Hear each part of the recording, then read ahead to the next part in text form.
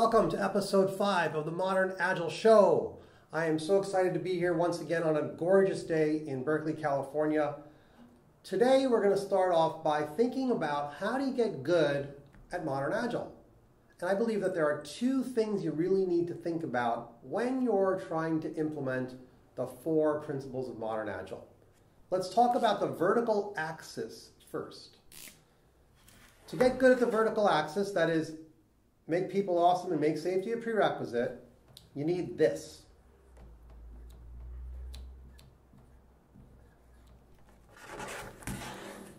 Vision.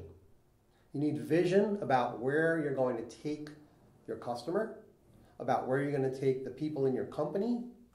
Make people awesome. You need a vision for that.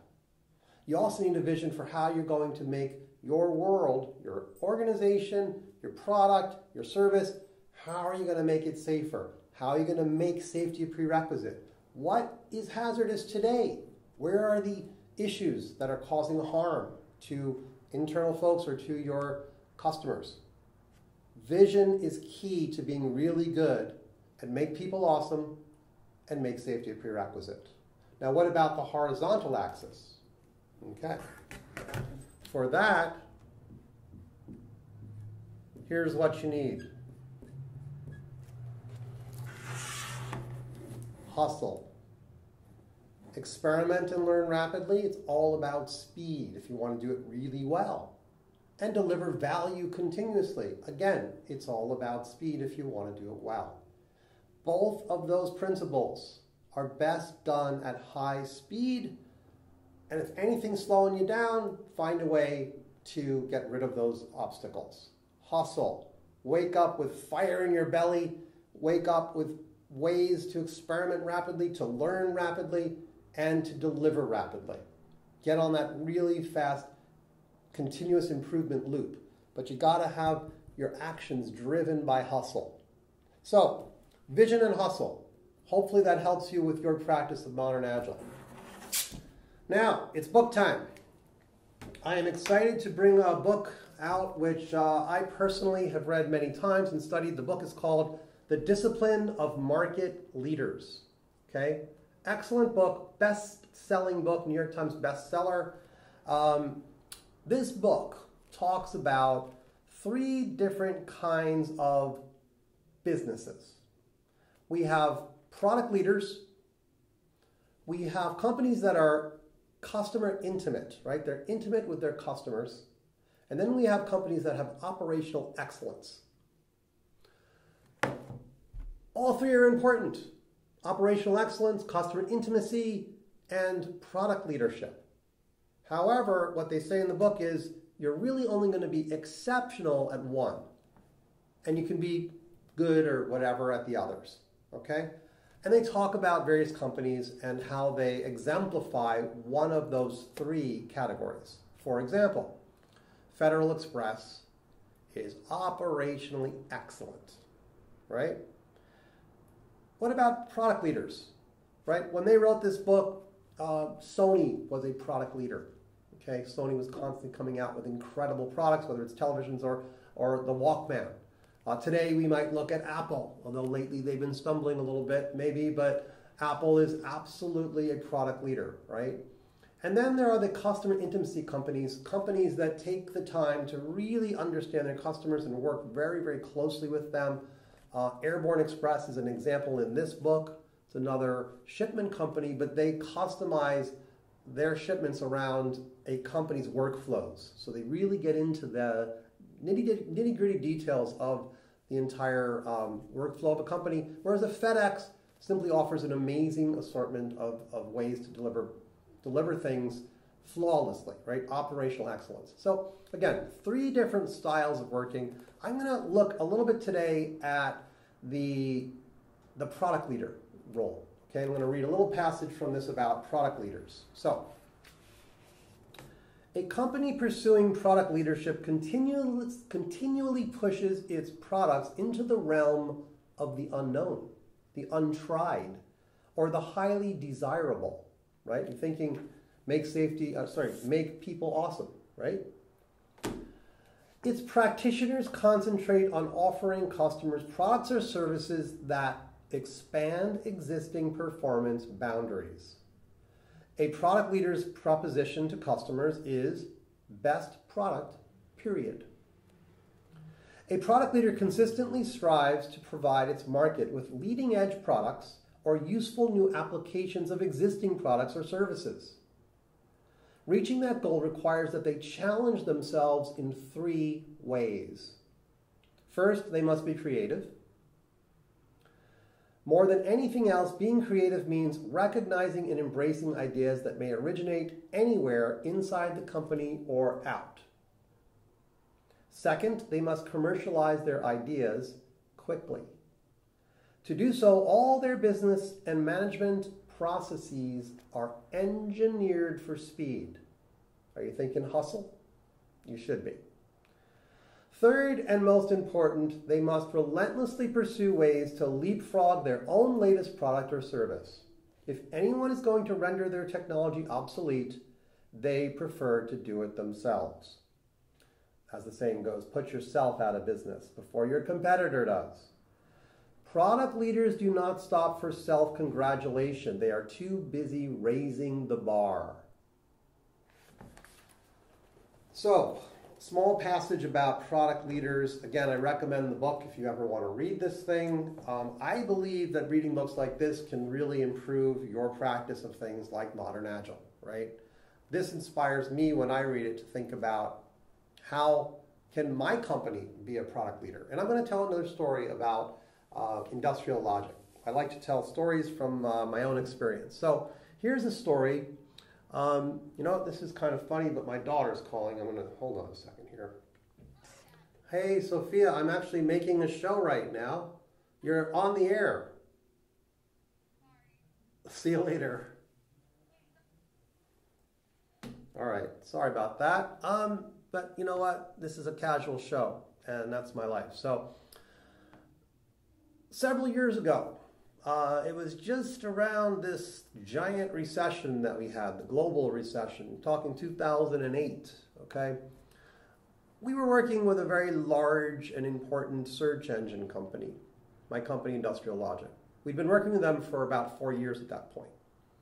They loved our training, and they wanted to continue to use it. There's a long waiting list to get into our workshops. But there was a new rule coming down. The rule was no more vendors. The recession's beginning, and we're just going to do everything ourselves, so can't work with outside vendors. Okay. Well, we've been building up our e-learning and using it in classroom. And this client said, could we potentially use your e-learning and have our own people teach it? Now, that would have been okay for us, but we thought we could do a lot better if we actually just taught the e-learning ourselves. In other words, provided the e-learning to this company worldwide and supported them in their learning. So a little tug of war began, where some people inside the company wanted to just use our training materials for teaching, and we wanted to provide e-learning across the board globally and do it that way. So to make a long story short, we ended up winning, and they bought a very large amount of our e-learning for a lot of money. It was a fantastic achievement. We were extremely happy. How did we do that? We did something that this book talks about, and I don't want to brag too much here, but what we did was we pushed the limits of ourselves and our product way beyond our imagination. Here's the deal. When people are in our classrooms, if they're taking an exercise and they're working, ideally there's an instructor walking around looking at people as they're programming. What we did was to say, we're going to automate that role. We're going to create an ability to basically get metadata while people are programming. And then we're going to have the computer automatically analyze the metadata and give feedback the way an instructor would give feedback. It's almost like artificial intelligence, not that complicated, but we basically quickly pushed ourselves to produce this software, showed it to this customer, and they said, game changer. I'll never forget the words. This is a game changer. we want to go with your solution of e-learning across the globe. Let's do this. And of course, from there, we took this new capability, we call it automated critiques, and we matured it, made it better and better, and applied it to other software languages, and it's with us today. This, for us, was definitely a product leadership moment, right, where we really pushed our product in a direction that made it, by far different from all other products out there, right? That was, gosh, way back around 2008. So what I see from doing that, though, is that they're right on target here. We were trying to make people awesome by providing this ability, okay? And I think we did. People absolutely loved it. Our focus that was difficult was how do we make it safe to give an automated critique when the critique itself could be flawed, right? Make safety a prerequisite says people have faith in our automated, artificial intelligence critique. So we've been constantly perfecting that and making it better and smarter. All right, so that's a quick story from our past that, I'll never forget. Now what I want to do is I want to answer a question. So we have a question here from a fellow who has a handle. His handle is Just Rotters. So thank you for submitting this. The question is, when deadlines exist, what impact do they have on following Modern Agile's guiding principles? Okay, well, I think deadlines, of course, we can't avoid them. Sometimes I really like deadlines. Sometimes I don't. I don't like the deadline of a fixed length time box, which happens every week or two or three. Boom, deadline, deadline, deadline. Always deadlines. I find that doesn't lead to the greatest results. But that's a whole nother topic for a different show. In general, how do you safely hit a deadline? Well, what we've been doing for many years is saying, let's work backwards from what do we need as a result of the deadline. At that date, what's needed? Let's begin, for example, with a walking skeleton. Let's begin with the embryonic version of what we need to actually have on the deadline. And then once we have that version, what can we add to it to make it more complete and more complete and more complete until we hit the deadline? So I call that evolutionary design, and to me that helps get to the deadline faster. The deadline is sometimes arbitrary, so you have to figure out how actually critical is the deadline. Sometimes there are real deadlines. Appearance at a conference is probably a real deadline. An arbitrary date for having your article in, like I mentioned in another episode, not so much a real deadline. So experimenting and learning rapidly, the faster you hustle, the faster you work, the sooner you're going to realize, am I going to create something of value on the deadline? So that principle applies. The make people awesome principle. You need to really think carefully whether or not the deadline, the date, gives you enough time to make people awesome, right? It could be that it's so aggressive that the best you're going to do is create something okay by then, right? And you could say, well, it's a prototype, it's a first release, it's going to get better over time. That might lead you to even question the deadline if you don't have enough time. So there's no one simple answer that, Modern Agile doesn't say you work with deadlines or don't work with deadlines. Again, it's 4 principles. If I'm going to apply the 4 principles to a deadline, the first place I'm going to start with is safety. How can I work in such a way that I'm not completely stressed out and doing really poor work to hit my deadline? Now, some people would say, wait a minute, Joshua, there's research that says stress is good. There's healthy stress. I get that. I've experienced that myself, right? You stress out a bit your work and you get something done, and no, it's not perfect, but it's the best you could do and it's out there versus nothing being out there.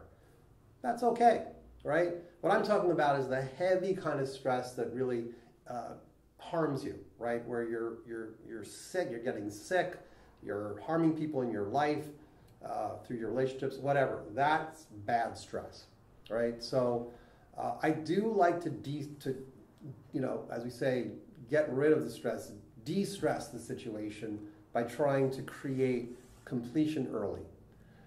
That's how I make safety a prerequisite, and then I start iterating more and more towards my end goal. If I'm creating a keynote speech, I like to have the thing be ready for me to give the speech at any time. I don't like to have tons of slides in a very half-baked state, right?